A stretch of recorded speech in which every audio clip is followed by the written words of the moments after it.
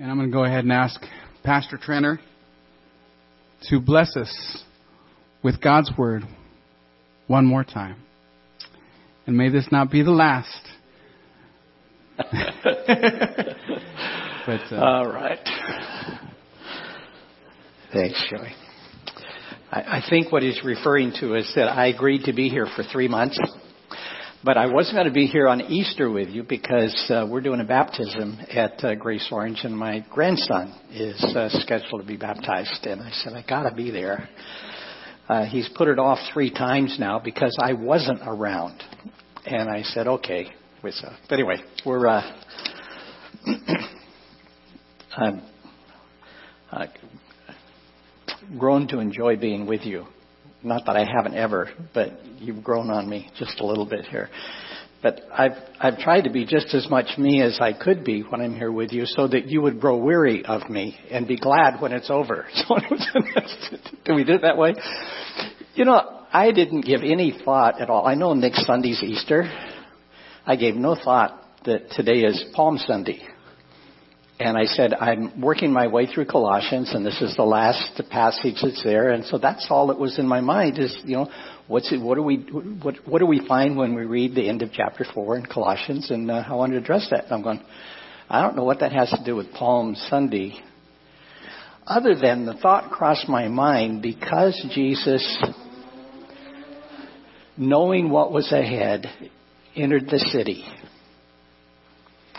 knowing that shortly, within a week, he would be suffering greatly. And I'm recalling that night in the garden in which he was arrested that night. The last night he was with his disciples, and they went to the garden and they prayed. And his prayer was, Father, I don't want to do tomorrow. You know, let this cup pass from me. They weren't drinking, and he didn't want to pass the cup. He was talking about the next day. A bitter cup that he knew was coming. And he said, nevertheless, not my will, but your will be done. We read in Hebrews, for the joy that was set before him, he endured the cross. And that whole message of what Jesus did for us on the cross, and the empty tomb, his resurrection, and his ascension to heaven, and the coming of his Spirit of God upon and into and dwelling in the believer in Christ, is what motivated what we're reading about today. All this list of people that were fellow workers with Paul, because of the transformation that the Spirit of God had done in their lives through the cross of Jesus, and the love of God and the Spirit's empowerment in their lives. And we're going to look at some of these people today. And it's things don't always work out like we expect. At least in my life and in my faith and my walk, I have some anticipations of how I think things ought to be. And I've discovered that they don't always happen that way. Be grateful that I'm not God. I wouldn't have written the story the same way. I wouldn't have put Paul into prison and have him beheaded there at the end of his life. There would be some kind of triumphant thing. The entire Roman Empire would fall on their knees. You know, I would create a little different story here. But what we find here at the end of the story, the letter that Paul, while in prison, wrote this letter of encouragement to the believers in the city of Colossae. And I just wanted to look at just a little bit of background to his imprisonment. In 57 A.D., let's see, 33, 43, 53, about 24 years after the crucifixion and resurrection of Christ, Paul is headed back to Jerusalem. It's the end of his 3rd missionary trip. And while in Jerusalem, and he was warned ahead of time, but while he was there, he was falsely accused of desecrating the temple by taking a Gentile with him. It was rumor. Nobody saw it. It's just assumption. And it's amazing what assumptions do to us when they kind of make sense.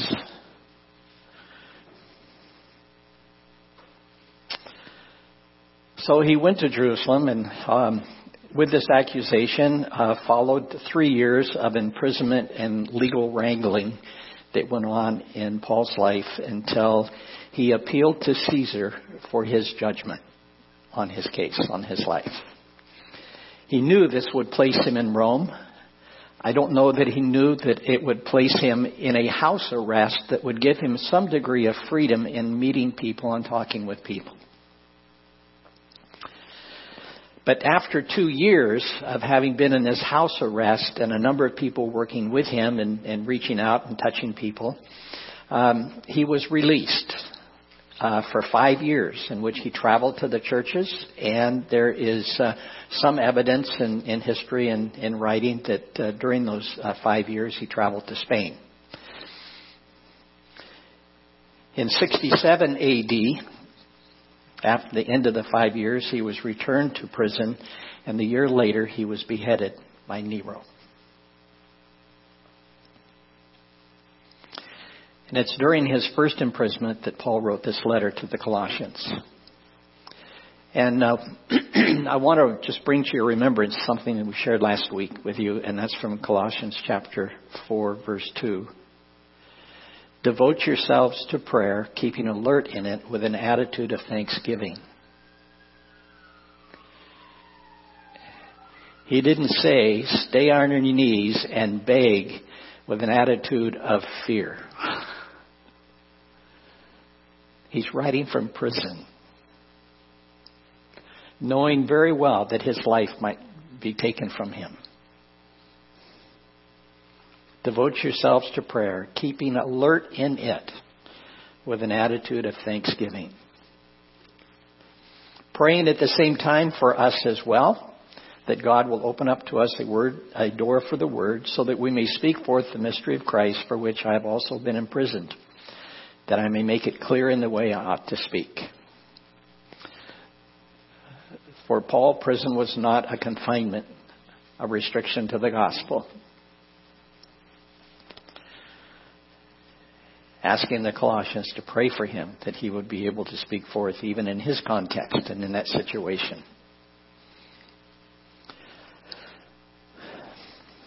Here in this passage, beginning in verse 7, he lists the fellow workers for the kingdom of God. And that's a quote from verse 11 in that passage. Paul described those with him in his imprisonment with a number of names. Beloved brothers, faithful servants, faithful brothers, fellow bondservants, fellow prisoners, bond slaves of Jesus, fellow workers for the kingdom of God. I found all those in his letters, and many of these right here in Colossians. These are all names that he gave to the people who worked with either in prison with him or were allowed the freedom to come to him in his house arrest and to work with him. And this list of Paul's fellow workers in prison follows. While in prison, in that first year of imprisonment, Paul wrote 3 letters. He wrote them to the Ephesian believers, to the Colossae believers, and to a man in the Colossian church, Philemon. All 3 of these letters were written in that first year that he was there. And Tychicus, we find in this text, along with Onesimus, delivered these letters to Ephesus and to Colossae and to Philemon. And in this letter, he named 8 men that were with him in Rome, either as prisoners or people who worked with him. And the first one he lists is Tychicus. In verse 7, it says, As to all my affairs, Tychicus, our beloved brother and faithful servant and fellow bondservant in the Lord, will bring you information. I'm sending Tychicus to you. He's been here with me. He's been a help to me in the context situation I'm in. And he's going to come to you. It goes on in verse 8, says, For I have sent him to you for this very purpose, that you may know about our circumstances and that he may encourage your hearts. And we find, I was curious if Tychicus showed up someplace else in the New Testament in Paul's letters. And we find it in Paul's letters, in Ephesians 6, in a list of people that were with him. He's there. I found in his letter to Titus, Tychicus is listed again. And in 2 Timothy, he is listed. So he's quite a comrade to Paul during his imprisonment. And it's in 2 Timothy 4 that Tychicus is called a trusted courier for Paul. He's the one who delivered letters to people, carrying the letters to the Colossians, the Ephesians, to Philemon, to Titus, and to Timothy, his second letter.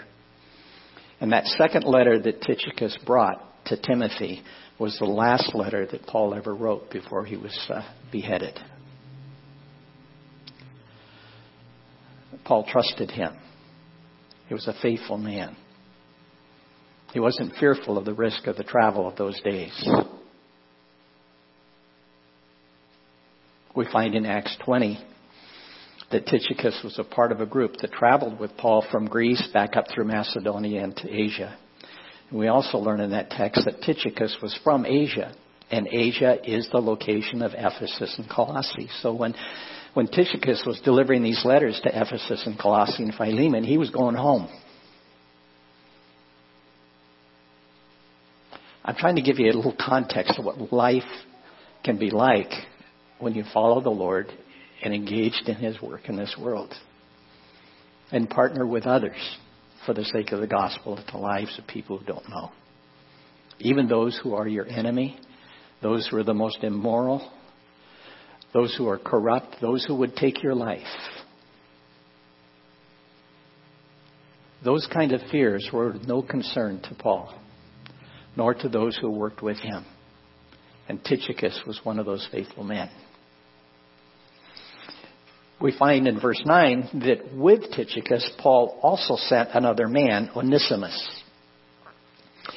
And he's called our faithful and beloved brother, who is one of your number. So he's from Colossae. And they, Tychicus and Onesimus, will inform you about our whole situation here. Onesimus' story is told in the letter that they were carrying to Philemon. Because you see, Onesimus at one point in time was a slave, and his master was Philemon. But Onesimus ran away.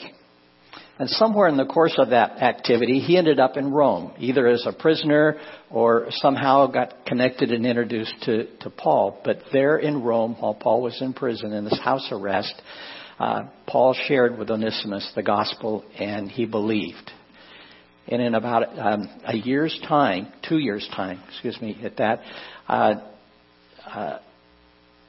Onesimus grew in his faith to become a faithful minister servant alongside Paul. He calls him our faithful and beloved brother. And Paul was now sending Onesimus back to Philemon, the master. Onesimus knowing, I'm a free man in Christ now, but I'm going back as a slave to serve the man who took me in at one time and that I shamed and ran away from. Now, will he receive me, or will he kill me, or what will he do? Onesimus at that point gave up his life to the Lord and said, I'm going because I believe this is right to do. And Paul said, and then in another letter, in the context, it says, I'm sending Onesimus to you because this is right. You are his master. I really want to keep him here. But I know that isn't right without your permission. So I'm sending him to you to receive him as a brother, not just as a slave, but as a brother. I'm sending him to you. And if you don't want him, you can send him back to me. And in even making that statement, he added value to Onesimus in his letter, in his statement to Philemon in the letter. So we have two men, Tychicus and Onesimus, working with Paul there in the prison and now traveling together and headed back to Ephesus and then to Colossae. We find a third man that is listed here, Aristarchus. And he's called my fellow prisoner. So he wasn't an outsider coming in to visit. He was a prisoner with Paul and evidently in this house arrest. But Aristarchus, he sends you his greetings. He's not going anywhere. He's staying here with me, is essentially what Paul's saying. And he was included in a list of a group of people that Paul mentioned in the letter to Philemon, as well as this one in the letter to the Colossians. In Acts 19, we learned that Aristarchus was from Thessalonica. So on the second missionary trip with Paul, when he went across Asia, and remember he was going to Ephesus, and the Spirit wouldn't let him go, and he had this vision, and there was a man from Macedonia said, "Come to us," and so he crossed the Aegean Sea and went to Philippi, and then to Thessalonica, and to Berea, and then on down to Corinth and to Athens. And somewhere in that context, Aristarchus came to know the gospel and followed Paul. In Acts 20, he was called Paul's traveling companion during the third missionary trip. He traveled with Paul from Greece to Asia and on into Jerusalem. And we find in Acts 27 that he was also on the ship with Paul to Rome. I'm trying to give you the idea of the faithfulness of the men that hung around Paul. Their loyalty, their fearlessness, their devotion to the Lord. Those are markers for us. What God wants to do in each of our lives and can do and perform because of the power of the resurrection of Jesus Christ that's alive in us who believe in Him. It was during the riots in Ephesus that Aristarchus was grabbed by the crowd and accused of speaking against the goddess Artemis. And he and another companion were drug into the forum area, and there's crowds were yelling at everybody because somebody had started a rumor. It's amazing what rumors do, the ugly things. There's this rumor that took place that Aristarchus and another man were siding with Paul and speaking against their God. I just wanted to say that sometimes when you're a faithful follower in a ministry with somebody, it may be risky. And it was for him at this time. It wasn't always safe to travel with Paul. We find that whole story in Acts chapter 19. And we find a fourth man that's listed there, and that's Barnabas' cousin, Mark, about whom we received instructions. If he comes to you, welcome him. Now, this Mark, Barnabas' cousin, shows up in several places in the New Testament. This is John Mark, the writer of the Gospel of Mark. And he wrote his gospel during those 5 years that Paul was released from prison. So he had the time into the story, and it was during those same 5 years that he was with Peter, who was imprisoned. And so much of what we find in the Gospel of Mark, what Mark would not have experienced firsthand, he got from Peter. But this is John Mark, the writer of the Gospel. And most likely we find in Mark 14, the only place in any of the Gospels this story is mentioned, that on the night that Jesus was in the Garden of Gethsemane and Jesus was being arrested, there's one statement in the Gospel of Mark that says there was a young man there who started to flee, and the guard grabbed his cloak and pulled it, and he ran off naked.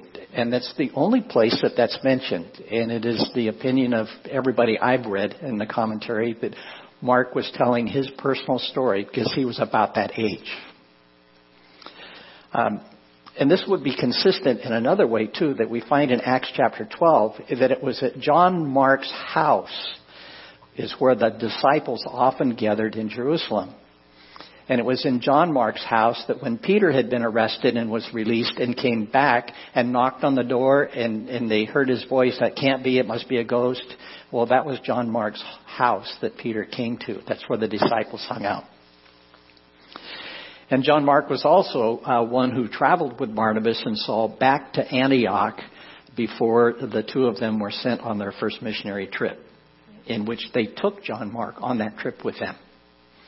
They went from Tarsus, Antioch, and traveled across the Mediterranean to the island of Cyprus, and then traveled across Cyprus. And John Mark was with them. And this is the same John Mark that shows up in Acts chapter 15, when Paul and Barnabas were beginning to do their second missionary trip, and Barnabas wanted to take John Mark, and Paul said no. And there was a big disagreement that came up because on the first trip, John Mark left them before they finished. He deserted them, and Paul didn't want him there. He said, I can't trust you. I need people I can trust. And that marked him for a while. Mark. But we find here in these letters that Paul had been writing to the various churches that Mark was in Rome with Paul during his imprisonment. And in 2 Timothy 4, remembering this is the last letter that Paul wrote. During that time, in that second letter, Paul said to Timothy, when you come to visit me, to return Mark to him when he comes to Rome, because Mark was useful. There in 2 Timothy 4, this whole exchange and dialogue that evidently Mark was in Ephesus, and Paul wanted Timothy to come and visit him in Rome in prison, and said, when you come, bring Mark because he's useful to me. And I see a lot of hope for me, for all of us, that there are times when we may fail. There are times when we may not have been faithful. Might have been times when we did thoughtless things, and put ourselves at odds with people that we regarded as people worthy of my trust, and they don't trust me because of what I did. I see this story and I see hope. John, the young man, a relative of Barnabas, out of whatever reason left the team on Cyprus and went back home. Was on the outs with Paul. But now we find that Paul regards him so helpful that in his last days, I really would like Mark here with me because he's so useful to me. And I have discovered and I've observed in ministry many times that people who've done things that have been thoughtless, things that have been hurtful, things that created distrust, that God has a way of restoring a person, both through His grace in the hearts and lives of people offended, and also in the life of the one who offended. Can I learn from this?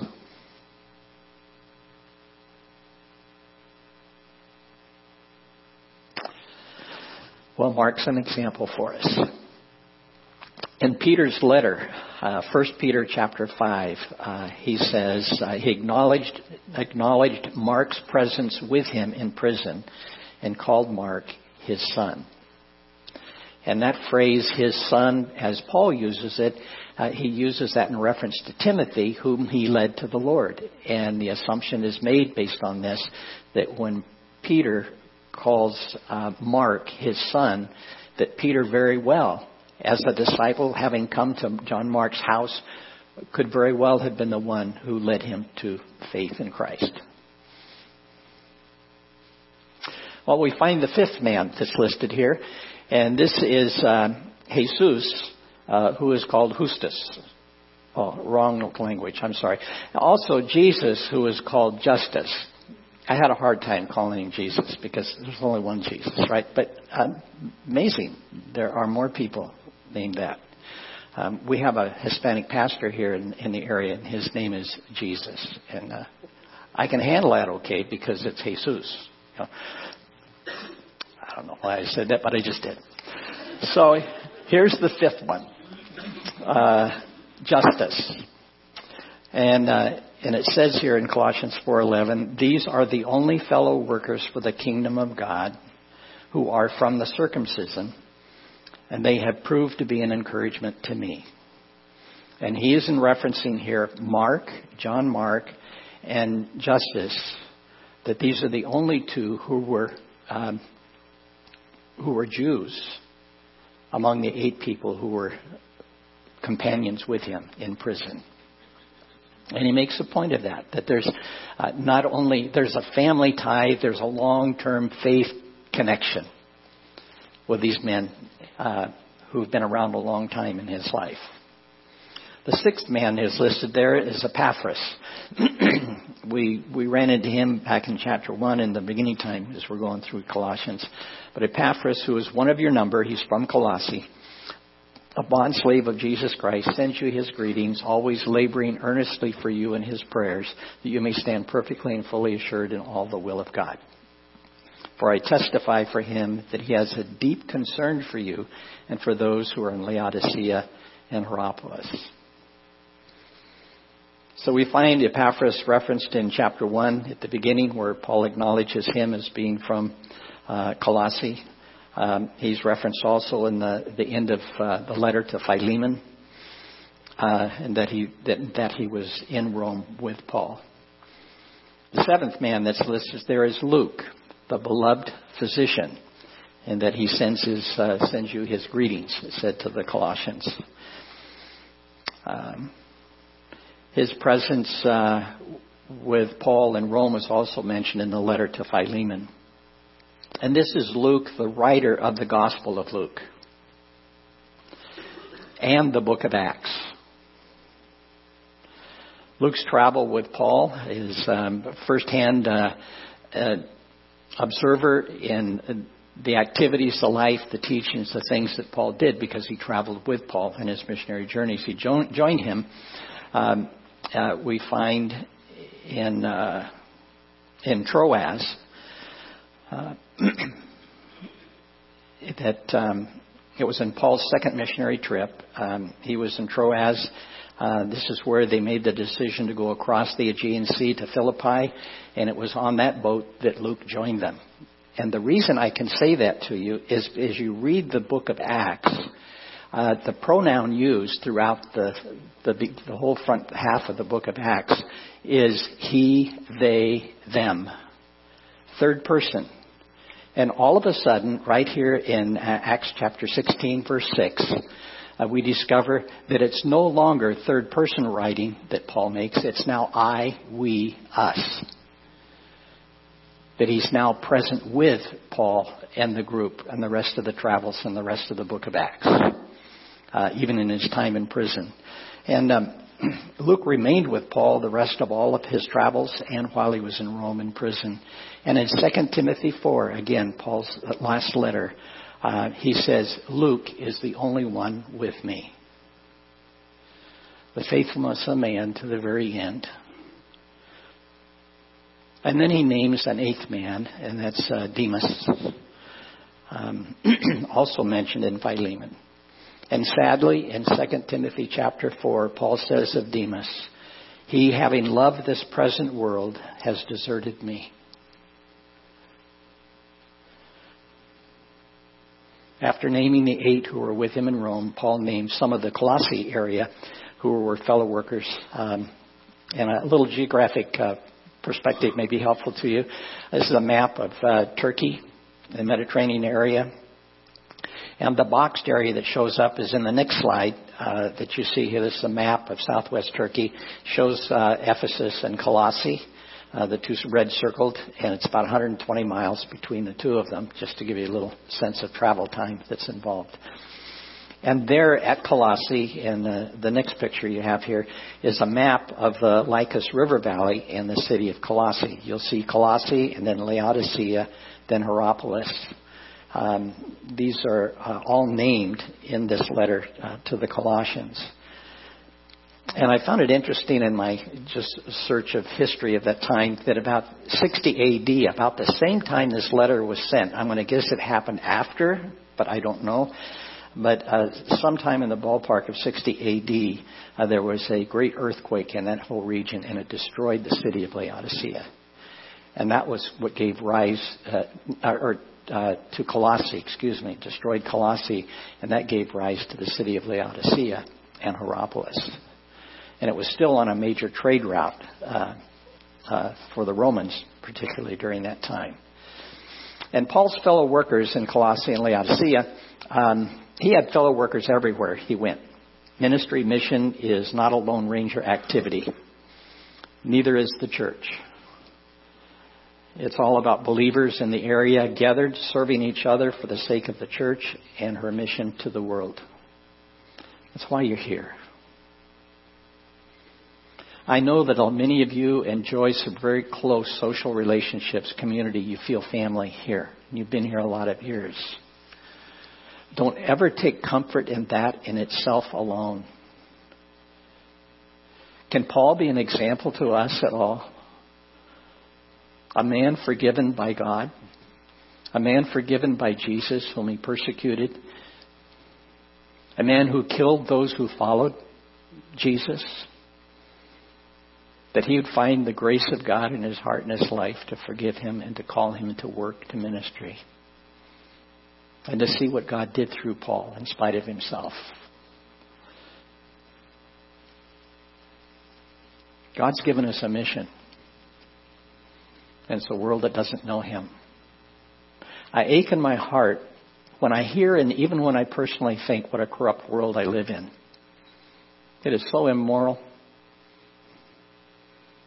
But on the other hand, I have to stop and look back at the last 50 years of history of the church in the U.S. And we've cloistered ourselves. We've created a safe place, a boundary around us that excluded everybody else. And we lost our influence. We've not been light in the world. We've not taken the risk of a heart of a Paul or his fellow workers. I said, lift your heart and your eyes to the Lord and say, God, what am I here for? What am I about? I'm here to reach a world. I'm here to be salt and light. I'm here to be an influence on a world that's corrupt, that's dark. I can do that in nothing less than my prayer. Epaphras in prison with Paul. His devotion and service to the Colossian church that he helped found was in prayer. Speak of your faith. Live your faith. Show concern and interest and demonstrate that love. Let people see your good works and glorify the Father who is in heaven. Be light in your neighborhood. Be light where you work. Be light at school. Be light in your family. Don't let the Satan, the ugly, evil one, the liar, the deceiver, don't let him discourage you, take you down and say you can't, you're not able, you're not pure enough, you don't know enough, just tell him to get out of here. He's a defeated foe. He runs around like a roaring lion whom he may devour, but all he's got is a roar. He's defeated. Live a life and trust and faith in him. Be a fellow worker together here for the sake of the kingdom. I used to read through the letters and I'd see the list of people and I treated them like genealogies. I skipped them. And because I had to go through Colossians, I said, well, why don't you take this serious, Ed? And so I started looking at the lives of these men and I said, that's what I've tried to share with you this morning. I say, there's some models here for us. Can we live like this in our life as a church and as a part of that church? I'm going to move with you here. In verse 15, he says, greet the brethren who are in Laodicea and also Nympha and the church that is in her house. The only other reference to Laodicea in the New Testament you're going to find in the book of Revelation. It's one of the 7 churches of Asia that John and the vision that was given to John in writing the book of Revelation included this church, Laodicea.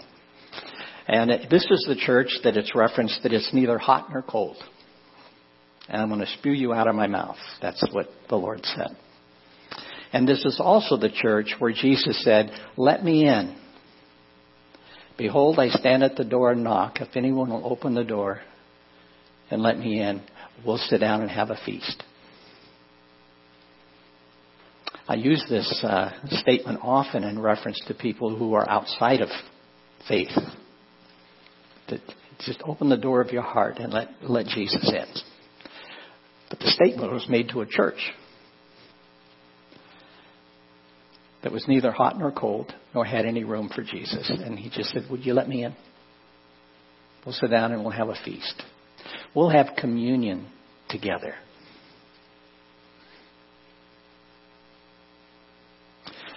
And then there was the church, Nympha. This is the only place where she's mentioned here, but it's a significant one because she's the one who opened her home for the gathering of the Laodicean believers. It's the church in her house. She had the gift of hospitality, and she demonstrated it, exercised it. Verse 16, when this letter is read among you, have it also read to the church of Laodiceans, and you, for your part, read my letter that is coming from Laodicea. The writings of the New Testament were distributed widely among the churches. This vast number of people familiar with the Scriptures helped authenticate the writings in the first place. This Colossian letter was to be shared with the Laodiceans, who you saw was about 10 miles away in the map I gave you there. The letter from Laodicea is likely the letter to the Ephesians, to the church in Ephesus, that was to be passed on, as the letter to Colossae was. So it's not a missing, I don't think it's a missing letter. Paul wrote a letter just to the Laodiceans, but it was the letter to Ephesus that was being passed. And then he said to a man, Archippus, take heed to the ministry which you have received in the Lord, that you may fulfill it. He's also mentioned in Philemon. And in Philemon, Paul calls him our fellow soldier. And here, Paul charges him not to neglect the ministry that he has in the church. That's a good call to all of us. What's the door that God's given us? What gifts and abilities He has given us? And I'm just tired. I don't want to do anymore. Can I get up and do?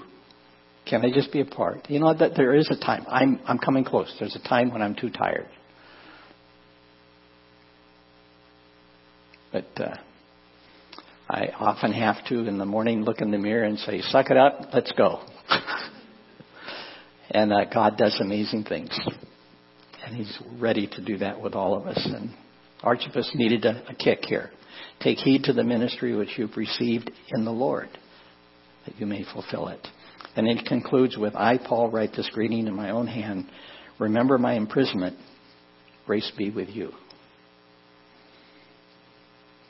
And just as we've seen the variety of people who have worked with Paul for the kingdom of God, these are not the only ones who have been fellow workers in history.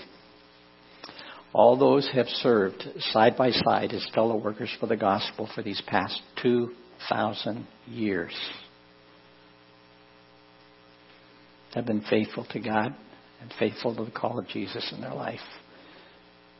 To take His love, His grace, and His mercy, His forgiveness to a world that doesn't know. My last thoughts to you there. You have all the references in your notes. We here today are fellow workers in Norwalk.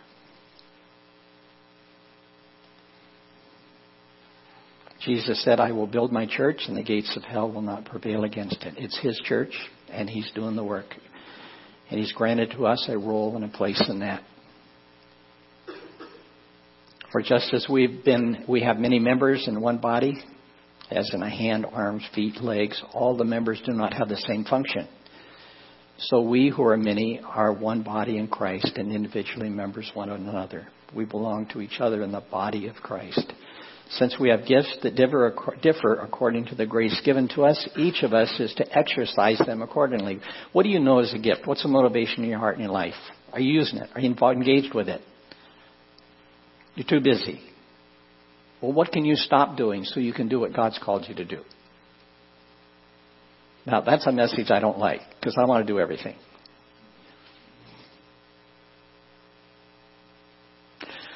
But God has placed the members, each one of them, in the body just as He desired. He has placed us here. And he gave some as apostles, and some as prophets, and some as evangelists, and some as pastors and teachers for the equipping of the saints for the work of service.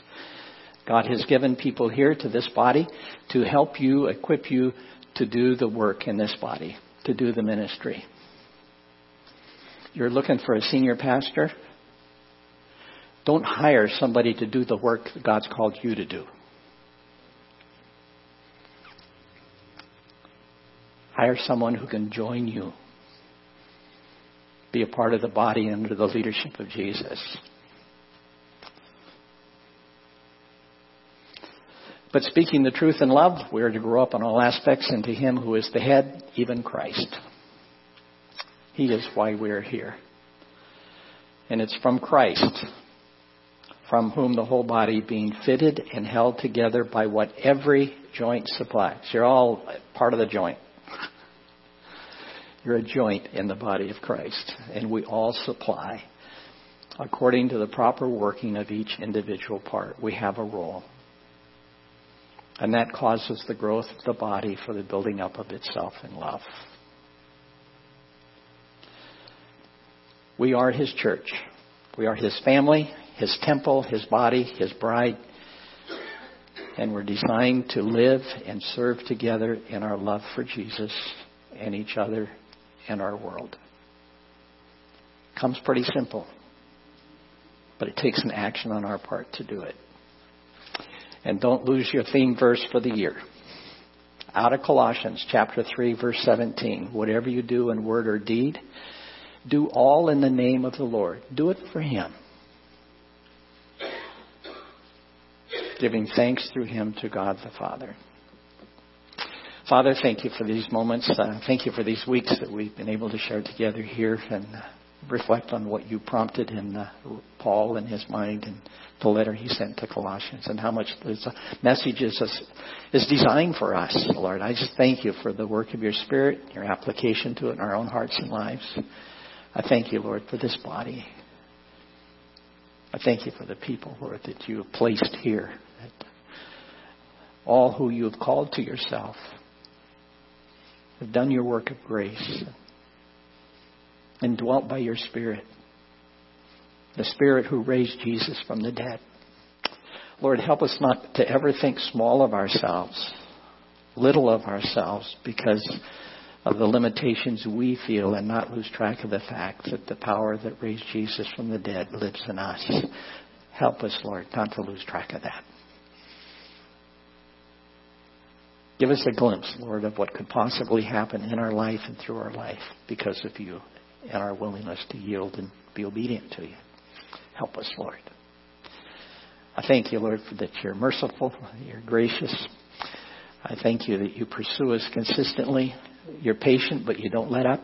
And I'm just grateful, Lord. And I thank you for the good work that's yet to be done here in this city, in this area, and in our lives. And I thank you in Jesus. Amen.